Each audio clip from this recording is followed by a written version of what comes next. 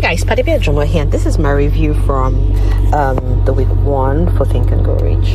Now, before we go into the review, I want to just quickly say awesome job to you guys that have done yours, and if you haven't done yours, take out time to do the book portion for this week, which is just chapter 1. Chapter 1 is a bit lengthy, but if you take out some portions every day, you'll totally be a winner. Now, I got lots of nuggets from this book, lots and lots of amazing nuggets, but what I want to share is 3 feet from gold. 3 feet from gold, guys. Let me leave funny aside and just go to Jile Pampa. So it's all the story of these miners. Some guy that, he bought a gold field, and he mined for gold. He mined. They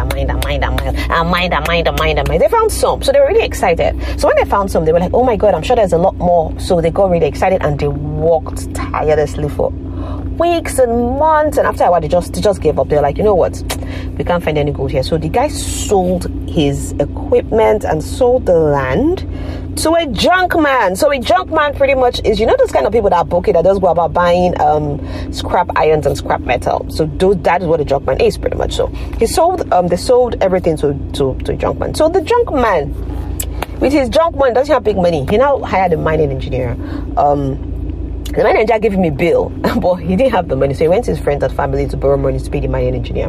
So the mining engineer just did some research, and he told him, look, the reason why this project failed was because the owners were not familiar with the frontline work. They didn't understand what it took to actually, maybe like the topography and how much distance they have gotten. That the gold was just 3 feet away by his calculation.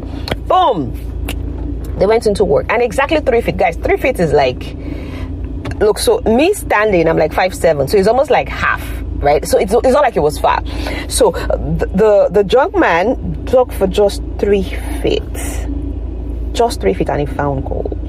Just 3 feet. So what that makes sense is we're just 3 feet away from gold. But now what I took out of that is 2 things. One, the junk man took millions of dollars from his friends and family to actually mine because he knew that there was gold. So even though it was a risk, right?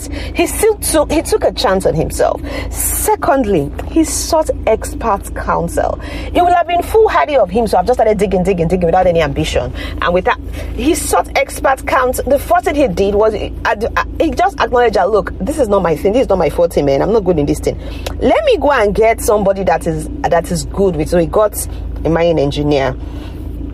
So imagine if he didn't get that mining engineer. So 2 things that struck me. One, the junk man didn't have money. He took a risk by going to borrow from family and friends, right? But the minute he actually did get that money, he paid back every dime he borrowed, and he still had so much more. And then secondly, he sought expert counsel. Now, let's break it down. What could this mean for you? One, success will not come easy, right? Before success comes in life, you meet lots of failures, lots of challenges, lots of stress. And history has shown that usually, in fact, and I say this all the time to people, that anybody that care to listen, before things go good, it go fares bad. Before things get better, you almost lose your mind. You look like you are going to go crazy. You've tried everything, it has failed. That is just the point. It's always darkest just before dawn. It's just like a woman that wants to give birth.